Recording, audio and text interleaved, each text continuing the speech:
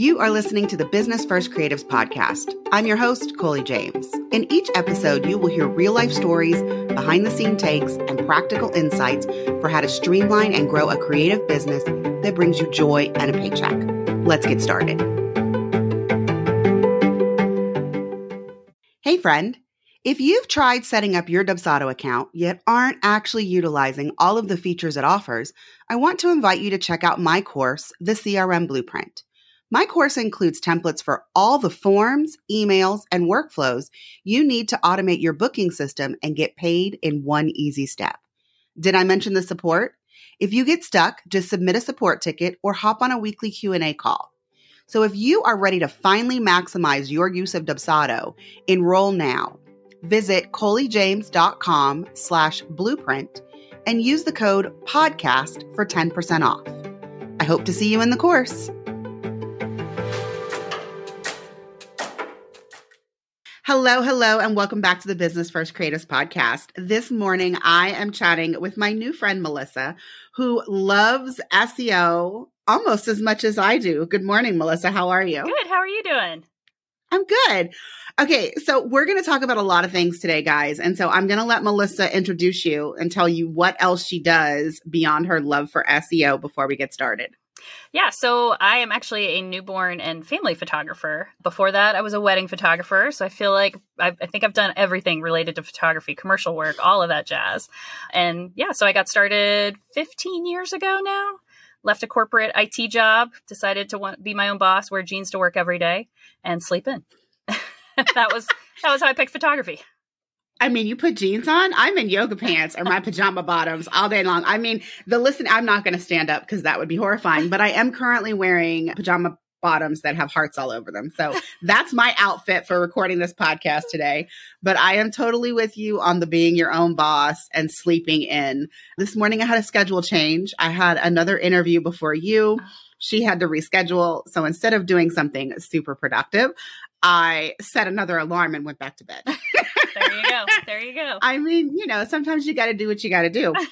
So, Melissa, you do beautiful newborn work, beautiful family work. And when you started to make this shift towards SEO, I started paying attention because I feel like in our photography world, not a lot of people talk about SEO in a positive way. It's like something that someone told them that they should be doing. And instead of embracing SEO, everyone tries to think of 50 million reasons why they don't need good SEO. No, I've got a really good Instagram account. No, I've got really good word of mouth. And I'm like, yeah, but everyone needs a website. Mm-hmm. Everyone needs SEO. So Melissa, how did you get started in offering SEO services for photographers? So I swear, it's so funny. It's like more of that photography story, where someone gets a camera and they take pictures of their kids and then they take pictures of their friends' kids. And next thing they know, they have a business. So for me, I used SEO in my business. I started with weddings, on booking weddings. And then when I switched over to portraits, I used SEO to grow that. And then friends started asking me to help them with their SEO. So then that spiraled. And then I ended up on a podcast talking about, just business stories. And next thing I know, like people started reaching out to me of like, oh, you mentioned SEO, like in passing on that podcast. And now we want to hear, how do you do it? And from there, it just exploded. And then more people started asking me. And just next thing I know, like everybody was hiring me. And I was like, what just happened? Because my photography business was not like this. Like I struggled on that one till I got my SEO in place. But like, this just feels like everybody's finding me. I mean, Melissa, I had no idea that we kind of had the same origin story.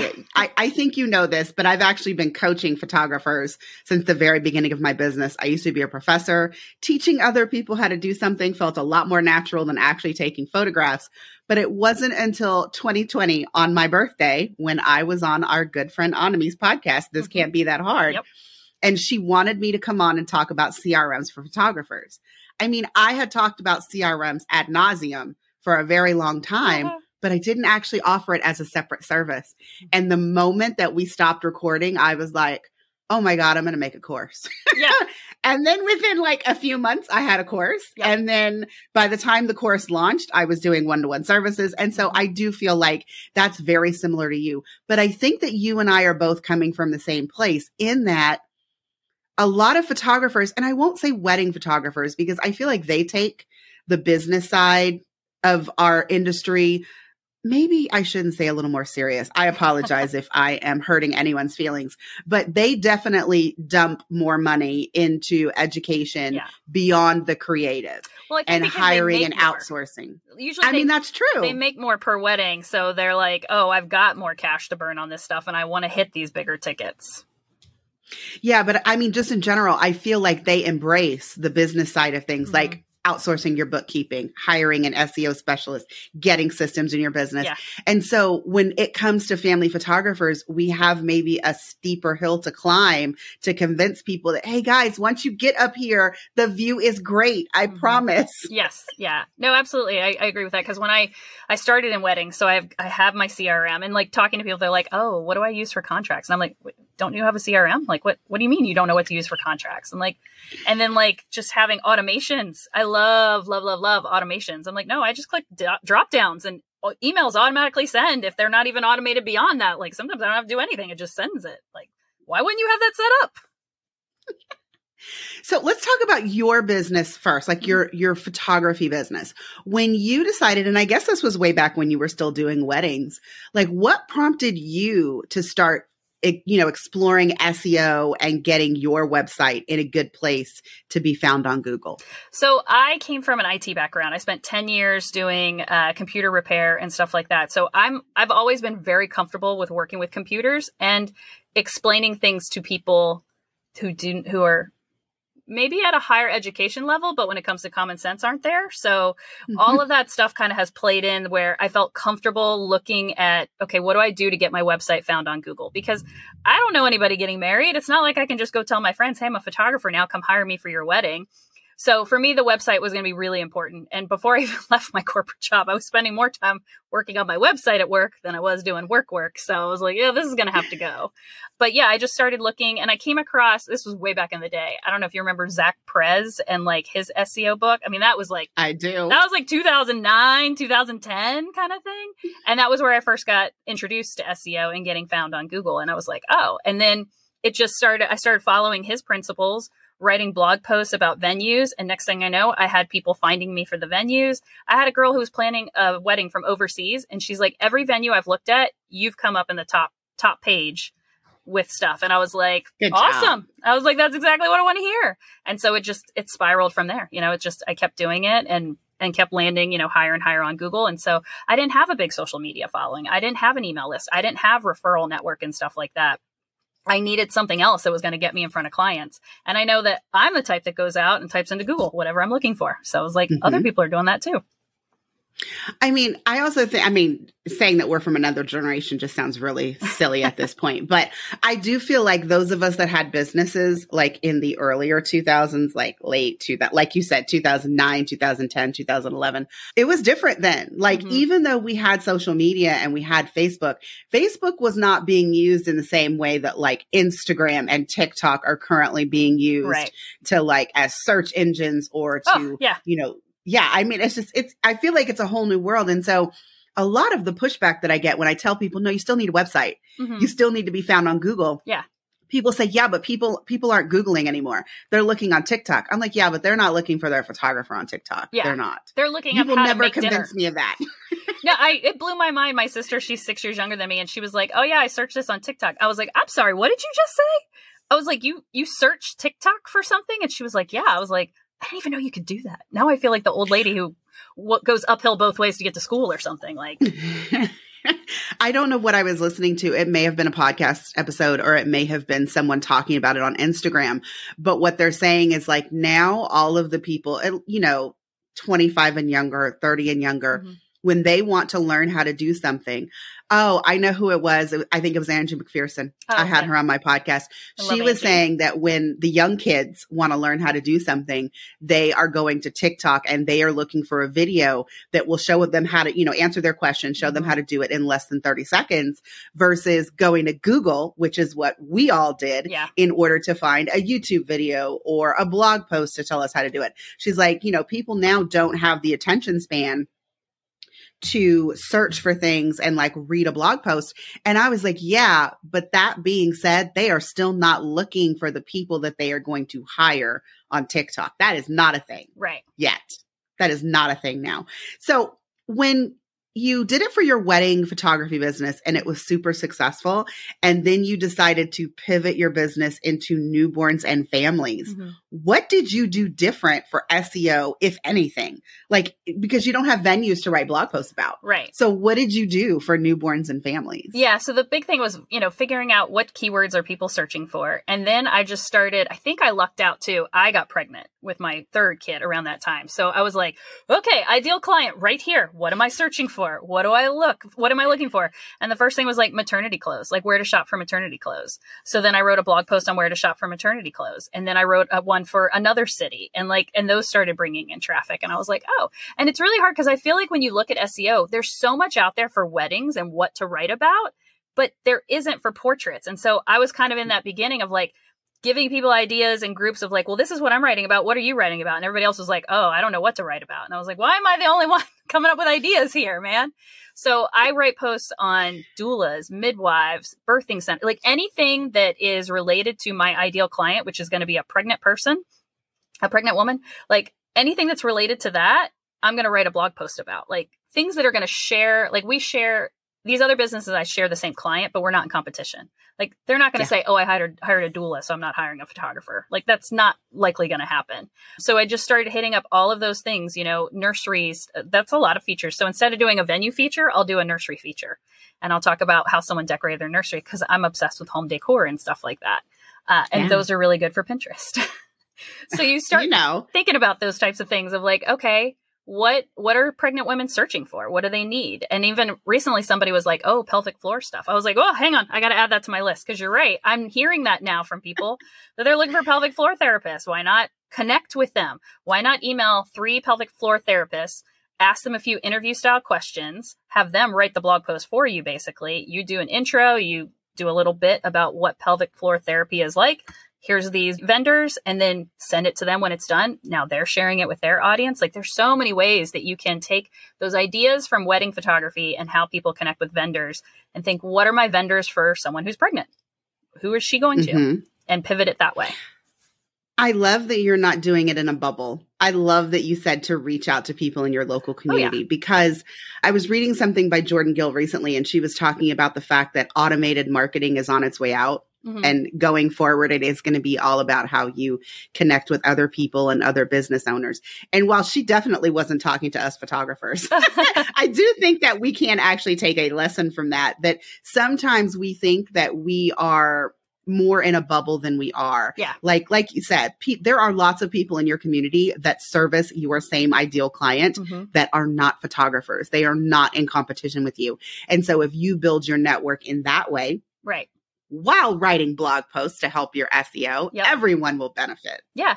I know when I write with some of these small businesses, I'll even do an interview with them. And then sometimes I come up like above them on SEO results when they get searched. And then I'm like, oh, sorry, but I'm getting in front of their clients, and that's the whole point. And like right now we're in Miami. And when we went to move down here, it's a lot bigger city and I was a little bit more intimidated with reaching out to people, but I put those blog posts together, but now we're moving to like small town Nowheresville back in Virginia.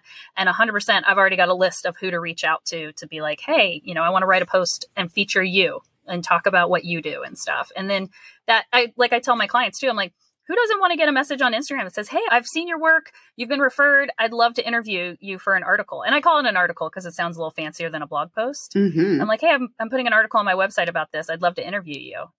They're all like, yes, absolutely. I would love that. And then I'm like, okay, hey, it's published. Go share it. And next thing you know, they share it and I get backlinks and I get more exposure and bam, there you go. All right, Melissa, that sounds like a lot of work. And here's the thing. I have not blogged for my photography business in so long. I won't even say it out loud because it's very embarrassing. I am not currently seeking active clients for that. So I am okay with that. But you just said a lot and it seems like a lot of work. So I'm going to ask a few follow-up questions. Number one, how often do you blog for your business? So right now I'm getting ready to ramp back up. When we got here to Miami, I did all of my on-page SEO with my main pages and I hit like page 2 for my keywords, but I don't want to be on page 2. I want to be on page 1. So I did like a hit the ground running 3 blog posts a week for, I think it was like 3 or 4 months straight. It was a lot, but I had nothing else to do. We had just moved here. I didn't have any clients. Like, You got to get that ball rolling. SEO takes time. That's the biggest thing to like tell people. Like, it sucks. I know it. You're doing all this hard work and it's not going to pay off tomorrow. It might not pay off 6 months from now. It might be a year from now, but then you're sitting back, your inbox is filling up and you don't have to worry about keeping up on whatever's going on TikTok or Instagram Reels and stuff. All right. 3 blog posts a week. Like, by the way, I think I just had like an internal panic attack. No one can see that though. Yeah, that's a lot. That is. I'm getting ready to like do that for my Dubsado services. And so 3 blog posts a week, that seems like a lot, but I'm also podcasting. So if I could just reuse some of that, I think I'm going to be good. That's like a NASCAR driver, like going into this type of thing. If you're like, look, I just want to start dipping my toes into the water once a month. And I would rather people blog once a month and stay consistent than try and do like what I did. And I brought in help too, because there was no way I was doing it. I had somebody else handle small posts. I handled the bigger posts. But then honestly, after I did that, I didn't blog for like 6 months or something, like, because I burned out. Like everybody is. Like, you're going to burn out if you don't outsource that. But it did what it needed to do. It budged the needle for me. It got me out there. It got me on all those keywords and stuff. And then it was just like maintenance. And so now I tell people, aim for once a month. Get 6 months in the hopper before you start thinking, oh, let me blog more than once a month, because I want to make sure you're going to stay consistent. Google prefers that. So even for you, I would say once a month. Like, you don't have to do, you don't have to do 3 times. Yeah. I mean, that just sounded a little scary, and it's okay. Cause like I blog my podcast every week. I mean, that's one. If I just threw in one other Dubsado post, I think I'd be good, but you snuck in a word that I know what it means, but you should probably explain as the audience. Tell the listening audience what off-page and on-page SEO is. Yes. So on-page SEO is keywords on your website, making sure your headers, your meta descriptions, your page titles, your copy, your alt text, all of that. So when someone looks at your website and Google looks at your website, they know this is what they're targeting. These are the keywords they're targeting. Off-page SEO is going to be backlinks, citations, and things like that. So that's the stuff you don't necessarily see. And that's also the stuff that all of those emails that slide into your inbox that say, oh, your website looks good, but you need help with your SEO. Like, they're all pitching off-page stuff that you really don't even know what they're doing a lot of times. So you got to be really careful with that. But yeah, off-page is all of that stuff. Pinning it to Pinterest and getting a backlink, like, that's off-page SEO. Getting put on a podcast or something like that links back to your website. That's off-page SEO. On-page is the stuff that's directly on your website with your page titles and meta descriptions and all of that stuff. I mean, so technically my gift to you and all of my other guests is that you get a link on my website and you get a link on the Buzzsprout podcast host. Yeah. I mean, like, and Apple Podcasts. I mean, actually, and Spotify. I mean, that's so many backlinks off of one podcast episode. I have never thought about it like that. Yeah. So Melissa, lots of blog posts, lots of research, working on your on page, trying to get some of that off page when you can. But how much time are you spending per blog post? And then let's just start with beginners. How much time should they estimate it's going to be per blog post when they get started? So if it's going to be a cornerstone content post, like something that's really heavy duty where you're reaching out to other vendors and stuff, I mean, that can be like when I wrote my post on birthing centers and midwives, I was like, I had 3 C-sections. I don't know anything about a birth center or a midwife. So I literally was Googling, what does a midwife do? That kind of thing. But then I put that into the post because it was like, well, somebody else might not know what a midwife does. So I'll do that. So for those posts, I remember I did them while my daughter, she could do 2 hours at the YMCA as long as I was there. So I would work out for an hour and then I would sit for that second hour and then work on it. And I would probably take like 2 weeks. So like 4 or 5 hours to write it out and get everything in there. So it wasn't too bad, but that was my only time like to really focus on it was like, this is my job right now while she's getting babysat. And I know that you do fabulous SEO audits. Let me just do a little plug for your services here.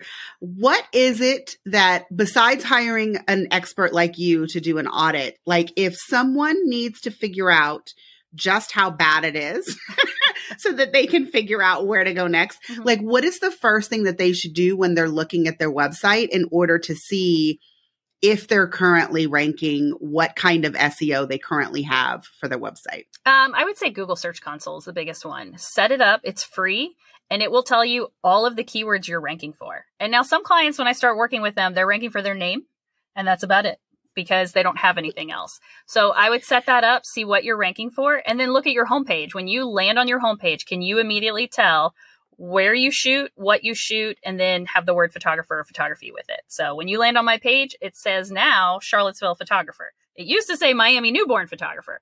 Now it says Charlottesville photographer. So, you know where I am. So, okay, at least we've got a keyword here on this page. But a lot of times people don't have keywords, or they make it Charlottesville family, maternity, and newborn photographer. And no one's searching for all of that at one time. So you got to stick with one genre, one location, and then usually the word photographer or photography at the end. And that gets you started. Well, I feel like this is when I should ask you, now, should I be ranking for the same keyword on every single page of my website? No. Stop using keywords everywhere. And when I mean that, there is a program called Keywords Everywhere that I use, but not that one. I'm talking about don't put the same keyword on every single page of your site. Or my favorite is when I see it, every single blog post is Jane's 6-month session, Boston newborn photographer, Jane's blah, blah, blah, Boston, every single one. What you do at that point is Google has to make a decision. Someone searches for Boston newborn photographer, and Google has all of these websites to look at. And it has to look at them and decide which 10 am I going to show on the front page. And if you say, hey, Google, I've got 50 pages for you to choose from to show on the page, Google doesn't think, oh, thank you so much for all of that variety. That is so amazing. Let me go do the homework for you. No, Google's like, I'm not even going to show you because I don't want to sift through 50 pages. It's like going to Cheesecake Factory, and their menu is 50 pages long. And you're like, I don't know what to do. Google's like, no, I'm not doing that job for you. If you can't tell me which page you want to rank here, I'm not going to figure it out for you. So you want one page. Side note, why does everyone pick on the Cheesecake Factory? Well, I have one go-to there. I always get the miso salmon. That's it. I'm like, I'm not even looking at the menu. Exactly. Now, I will say, though, I've been eating at the Cheesecake Factory for, oh my gosh, at least 20 years. And every time I go in and I have this one favorite dish, after a few years, I go in and one server has to tell me, oh, I'm sorry, ma'am, we don't serve that anymore. And I will never forget, I was at the Galleria in Houston. I hadn't had Cheesecake Factory for 2.5 years. I sat down, I ordered my dish, and he goes, I'm so sorry, ma'am, we don't have that anymore. My sister-in-law was like, back away from the table. Back away from the table. Because I was like, I'm tired of coming and you guys change it. But no, I mean, you don't want to do everything for everyone. And I think people understand that when it comes to their photography, but then they don't translate that into their SEO. And they're just like, no, I really want to rank for Boulder newborn photographer. So let me just slap that keyword everywhere that I possibly can. And they don't realize that they're actually hurting their SEO by not telling Google which page is most important and will give the best information for that particular keyword. But Melissa, keywords. How in the hell do I figure out what keywords I need as a photographer? So it really starts with your genres, your location, and then photographer or photography. So that's where I tell everybody to kind of start off with. So you figure out, and I tell you for your homepage, pick what is your favorite. If you could fill your calendar with that type of session, that's what needs to go on your homepage. And for some clients I've had, it's maternity. For me, it's always been newborn. I love newborn and I could shoot it all day long. So that's what's going to go on my homepage. But then my portfolio pages, I target family. I target a family keyword. I target a maternity keyword. Then I target a different location that's nearby for another newborn keyword. So it really starts with that. And then keyword research, I mean, it's one of those things, go into your Google Search Console, see what you're already ranking for. And then there are tools out there like Keywords Everywhere. Google Ads has their keyword tool where you need to go and figure out, does this keyword get traffic? So here in Miami, newborn photography gets 260 searches a month. It's beautiful. Now, when I was in Northern Virginia, that thing's getting 400 or 500 searches a month, which is even more awesome. Where we're moving to, it gets 20 searches a month. So I was like, okay, well, I'm not going to target Charlottesville newborn photographer with my homepage because 20 searches a month is not enough. So I'm going to the next bigger city and try to target that keyword for newborn. So that's the reason you have to do the research, because you could think, I'm going to target my city and it's going to be great. And it gets 0 searches a month versus if you targeted a city 30 minutes away that you serve anyway, you could get 300 possibly. I mean, that's a big city, if that's the case, but that's, the research is what you've got to do. And I have a keywords research course that walks you through how to do it in bulk, because with all of these tools, you're doing it onesie twosie. You're just plugging in keywords and getting ideas. So I have a course that walks you through, listing all your locations, all your genres, and then how to search it all at one time. And so you can knock it out in an afternoon and be good and know these are the keywords I need to target with blog posts, with my pages, and go from there and know all the traffic volume. Yeah, because I would feel really bad if anybody thought they had a really awesome keyword and they put forth all the effort to try to rank and raise their SEO for that keyword. And then they realize that only 10 people a month are looking for that keyword. Yes. I mean, that's why it's not just about the keywords, guys. You also have to consider the traffic volume of people searching for that keyword, because it's great if you rank. It's great if you type in Boulder newborn photographer and you're on page 1. But if no one is using those search terms, you are on page 1 for nothing. No one is still going to see your amazing SEO and ranking on that page 1. So that's a great tip, Melissa. Now, and I will say the only caveat to that is I had a small city in Northern Virginia, Alexandria, where like 99% of my clients came from there, but it only got like 20 or 30 searches a month.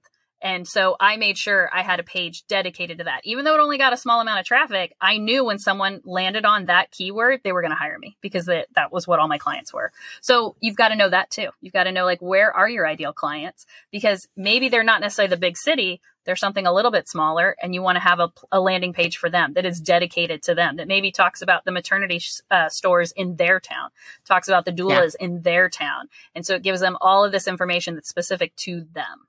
All right, let's talk about just for photographers, because I feel like even though we have been talking about, focus on your genres for your keywords, that kind of thing, we've left out like the big elephant in the room for our industry for SEO, and that's pictures. Mm-hmm. So what are we supposed to do with our images in order to help our SEO?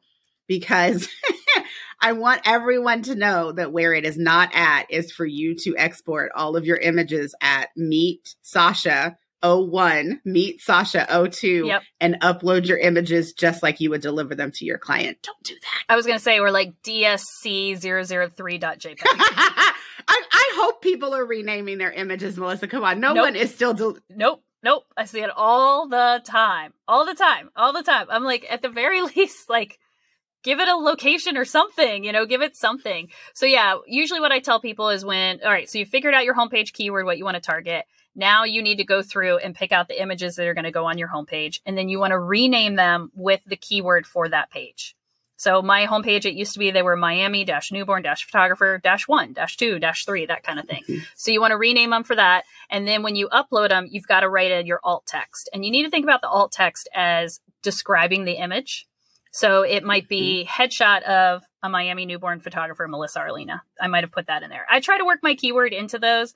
There can be some back and forth on like, don't stuff your keywords into your alt text.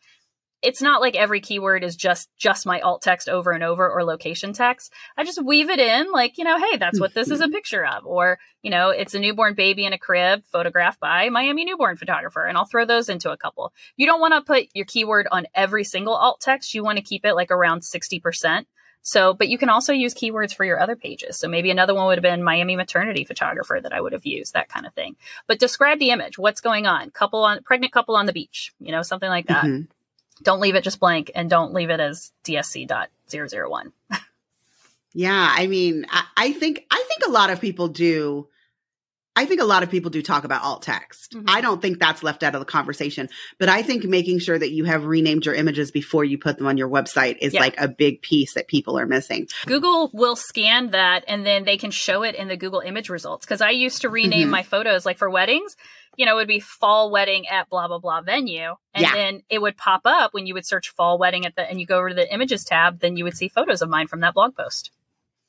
Yeah. And that was what I was going to say. Like here in Boulder, it's beautiful outside. We all know I don't photograph anybody outside, but it is beautiful outside. Yeah. And so if you can put your locations into the pictures and it can get picked up by Google Images, if someone knows that they want their maternity session, for example, at Chautauqua, and they're searching for like some inspiration, they could be on Pinterest, but they could also be on Google, depending on how old they are, guys. Yep. And so if your image is popping up in the Google Images for that location, and they haven't hired a photographer, maybe you're going to get hired off of that, because then they're going to go look for your website, and then they're going to see what else you had to say, all of your other work, all that good jazz. Yep, exactly. So Melissa, we've talked about like a lot. And so the one thing that I want people to walk away from this conversation is that this is not a short-term game. Like, you are not going to get immediate results from doing your SEO. And while you mentioned a 6-month time frame, like, is that the average for people to start seeing a difference once they have actually started working on their SEO? No, I would say 18 months is probably closer to like hitting, like if you want to get to page 1, I would say 18 months. Now, and especially for bigger cities and stuff where there's a lot of competition. I've had clients who have hit page 1 in much shorter timeframes than that. Some of them are more established. They've been around for a long time. They've gotten featured in other places. So now that they've been working on the off-page SEO for a long time, not realizing it by getting features. So once we get the on-page set up, it's like, oh, well, that was the part they were missing for them to come up. But if you're like brand new and you've got a website that's less than 2 years old kind of thing, it's kind of like a credit history. You know, the longer you have your domain name, the longer you've established credit. And every time, like you get a backlink, it's like getting a new credit card and building that up. So you got to think, if you're competing with a photographer who's been around for 15 years, they just have a longer credit score than you have, credit history. And so you've got to take that time to build yours up. You can still build it up right, but it's going to take time. I have a friend, she's military wife, and she moves every 2 to 3 years. And she has been consistent about every 18 months. She gets 18 months into that new location, and now she's page 1 at Google. Inquiries are coming in, and usually within about 6 months to a year, she gets the notice, okay, here's the next location. So even for here, with us moving to Charlottesville, I pulled my keywords and changed them in March. We're moving in June. I won't even take clients probably until September. But starting in March, because I'm trying to go ahead and say, hey, I want to get that clock started sooner. And I am already page 1 for my area up there, the new area, but I'm floating at 6 or 7. So I still have some work to do to try and get up there to that top spot, but I go for it. I'm always going to go for the top spot if I can, but it takes time. So it does take time. And I know that people don't like to hear that. And especially if you decide to outsource it and you put a lot of money into it, it's like money that's gone. And then you can't actually see results for quite some time, but just know that they are coming. Also, as you said, Melissa, consistency is probably the most important thing that you can do. I mean, in your business in general, but especially for your SEO. Yeah. And when we came down here, I'm trying to think, it was probably in a 15 to 16 month time frame where I hit that point. It would have been last August when all of a sudden, constant influx of inquiries, constantly booked, and then coming up this January. And that's the thing with SEO is once you hit those top spots and stuff, and once you get to page 1, those inquiries start coming in, and it's on autopilot. You didn't have to do anything. There they are, because you already did all the work ahead of time. So if you were a brand new photographer and you decided that SEO was where it's at, besides doing your keyword research, is there anything else that you would suggest to someone to kind of get the ball rolling? It starts with the keyword research. So you get that going, and then it's blogging. It's working on your on-page SEO and blogging, and then working on your off-page. Because to me, there's no point in working on your off-page unless your on-page is ready and on point. Because otherwise, then you're getting links, but nobody's going to find you because you don't have any keywords and you haven't done any work. So I would start with on page, getting those keywords onto those pages in the right spot, getting the right keywords there, then blogging, then getting those blog posts shared, and then working more on features and backlinks and stuff like that. I mean, I just thought of a very weird question to ask you. And so if you don't have an answer, that's okay. What do you think about using AI to help you with your writing and or with your SEO keywords and titles and headlines and all of that jazz? I feel like everywhere I turn now, I'm hearing about, AI and helping writing. And the one thing that I say is, guys, please don't type these questions into Chat GPT and just paste them on your website, because that's a big no-no. Exactly. But have you used AI for yourself?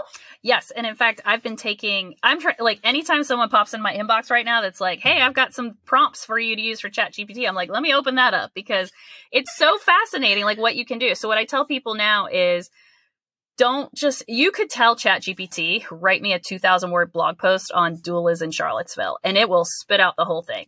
But it's not going to sound like you. And it's one of those things, it probably will get flagged by Google at some point because they're looking into that. So instead, you want to think of ChatGPT as okay, I'm going to write this blog post about doulas, but I don't really know anything about doulas. So I would type into ChatGPT, what questions do pregnant women typically ask doulas? And then bam, it's going to pop out, 5, 10 questions, something like that. And then I go through and I pick a few of those questions. And then those are the questions I send to the doulas to ask them to get them to write the post for me. So use it as a research tool. Use it to figure out how to brainstorm ideas instead of sitting there and coming up with, what are 4 questions everyone should ask their photographer before they book a session? I don't know I'm a photographer, but I don't want to think about that. Just type that in. Next thing you know, 10 seconds later, boom, boom, boom, boom, boom. And you may be surprised. You may be like, oh, I didn't realize that was a question people had. So yeah, use it for that kind of thing. I've not used it for keyword research. I would have to play around with that, but I have used it to write meta descriptions. And so I will, and that was one of the things I was looking up prompts, like what, because I hate writing meta descriptions. They're like writing the book, the back of the book excerpt that you've got to summarize what the book is about. You have to make it sound sexy that somebody wants to read it. It's exactly the same with your meta description. You have to summarize what you do and who you serve and why they want to hire you and click on that link. And so it's a lot of pressure because you can only do it in 159 characters. I can't tell you how many times I'm typing and then it goes red and I'm like, okay, no, too many characters. Backspace. Let's try this again. I know. And you're like, hold on. Did I change all the ands to ampersands? Like, let me save like a 4 characters there by 2 of those suckers. So I'll type it in there and I'll say like, write me a meta description that's 159 characters or less using this keyword for this website. And it'll spit something out. 9 times out of 10, it's not 159. And I'm like, make it shorter, make it shorter, make it shorter until ChatGPT is like, look, lady, what do you want? But it gives me like a little meta description then that's like, okay, perfect. Let's pop that sucker in. And instead of me sitting there, like, telling everybody be quiet, I need to think because I'm trying to write, I can just get something from there. So I would say using it for that type of thing, using it to give you outlines, like blog posts. I make this sound super sexy, but blog posts are a lot like research papers when you do it the right way. I know. It sounds so fun. This is why everyone who works with me is like, when are you going to offer blogging? And I'm like, I don't know about that, but we'll see. When you think about a research paper, you've got to write out what are those subtopics. And those are the questions you're answering with a blog. And to be honest, if you treat it like a research paper and you figure out what your subtopics are going to be, it makes writing the paper easier. Like we all want to go back to our high school English teacher and be like, I know, you were right. It's way easier to sit down with an outline and fill that out than it is to just stare at the blinky cursor and be like, and just shut your computer and walk away and be like, I'm not doing it, Yes. When you said the research paper, I got to chill because I'm having like flashbacks. So like college. Yeah, no, never again. I will never again. Melissa, this has been an awesome conversation. I am going to close this out by asking you a question that I ask every single one of my guests. And that is, what was the biggest fuck up in your business? What did you learn from it? And how did you grow? Yes. So when I was in weddings and making the switch to newborns and stuff, I ran my business into the ground on debt, like on taking courses to become like the best newborn photographer, all that kind of jazz with no income coming in. And so I hit a point where it was like, I had to go get a job. And what was interesting is I got a part-time job. And during that time frame, I had gotten all my SEO set up. But like I told you earlier, it's like 18 months that before it really sets in and you're on page 1 of Google. So I had done all my SEO. I went and got a part-time job for a while so I could pay off the business debt. And then we hit a point where my husband was like, you got to quit the part-time job because it's holding you back on the photography business. Like you're getting so much business now because my SEO had finally paid off that he was like, you've got to go back to work and stuff. And so I quit that job like right when COVID hit, which I was like, well, alrighty, guess this works. But honestly, I had a huge year with that. I took that 1 month off where no one could work, but then all my clients were like, hey, we had our baby and we want you to come photograph them. And so from there, it built up and stuff. And so I lucked out in that I knew how to do the SEO portion. And then I was able to find something else for the temporary time being, because changing genres is hard. Like if anybody's going to change genres like that, start it early. I probably should have kept more weddings on the books instead of just pulling the plug, but I had babies at home and I wanted to be home on the weekends. I didn't want to be shooting weddings anymore. So I just flipped that switch and then it was like, oh, wait a second. Yeah. But then I look now at all of the lessons I learned from that kind of have set me up to where I am now. Yeah. So that's the biggest life lesson there. Like I use profit first in my business, so I never worry about running into debt again on it. I use SEO for everything. And then that has ballooned up from my experience on that to ending up on podcasts now and talking about it. So, and even my IT career, I feel like the 10 years I spent in IT and learning how to talk to people about technical issues and make them relatable, I use that in SEO all the time. I use analogies all the time. I call like keywords my little soldiers, and they get to go out and find me traffic and all of that. And people tell me, they're like, you just make it sound like so down to earth and stuff. So that's like my unique selling position, I guess, is that I can take that really technical stuff and make it, easier for people to understand. Melissa, do you outsource anything in your business? I have a virtual assistant for my email right now. I Nice. have another girl who's handling like social media graphics. And then I have another girl who helps me with keyword research. So I went from like being a one-woman operation the first week of January to having like 3 subcontractors helping me out. So nice. And then editing and stuff, I do. I use Imagine. I use AI for that. So like I used to outsource editing, but okay, wait, let's back up because you do are you still finishing them? Like, well, first of all, do you do any extensive, I guess, photoshopping? No. Because maybe that's just, never mind. Yeah. I was thinking that you did stuff with the newborns and just a little bit of like, cleaning up faces here and there, but I'm lifestyle. So, that's just, it is how it is. Like, I don't, I'm not going to have your baby have absolutely plasticky, perfect skin. I don't use props. That's a big thing on my website. No props, no crazy poses. And it's just, mom and dad naturally at home kind of thing. I mean, if they ask me to clean something up a little bit, anything cradle cap or stuff like that, I'll help do that. But for the most part, it's just baby as baby is. So for the most part, the AI is working for you. Yeah. That is amazing. Yeah. So those are kind of the things that I outsource at this point. Awesome. Melissa, in case the listening audience happens to be located in Virginia and needs a newborn photographer, or it happens to be a photographer who could use some SEO help, where can the listening audience find you on the internet? Yeah, so you can find me on Instagram at Melissa Arlena. My photography website is Melissa Arlena Photography, and then my SEO site is melissaarlena.com. So you can find all the different services that I offer between those two guys. Yeah. And depending on when this airs, guys, she is going to be having a group coaching program for photographers to help you with your SEO. That sounds amazing. Yes. Melissa, thank you so much for being on the podcast this morning. I have enjoyed every little bit of our conversation. Awesome. Thank you so much for having me. All right, guys, that's it for this episode. See you next time. Thanks for listening to the Business First Creatives podcast. For more information on this podcast, including show notes and links to the video podcast, please visit coleyjames.com/podcast. Are you loving the podcast? Sharing is caring. Until next time.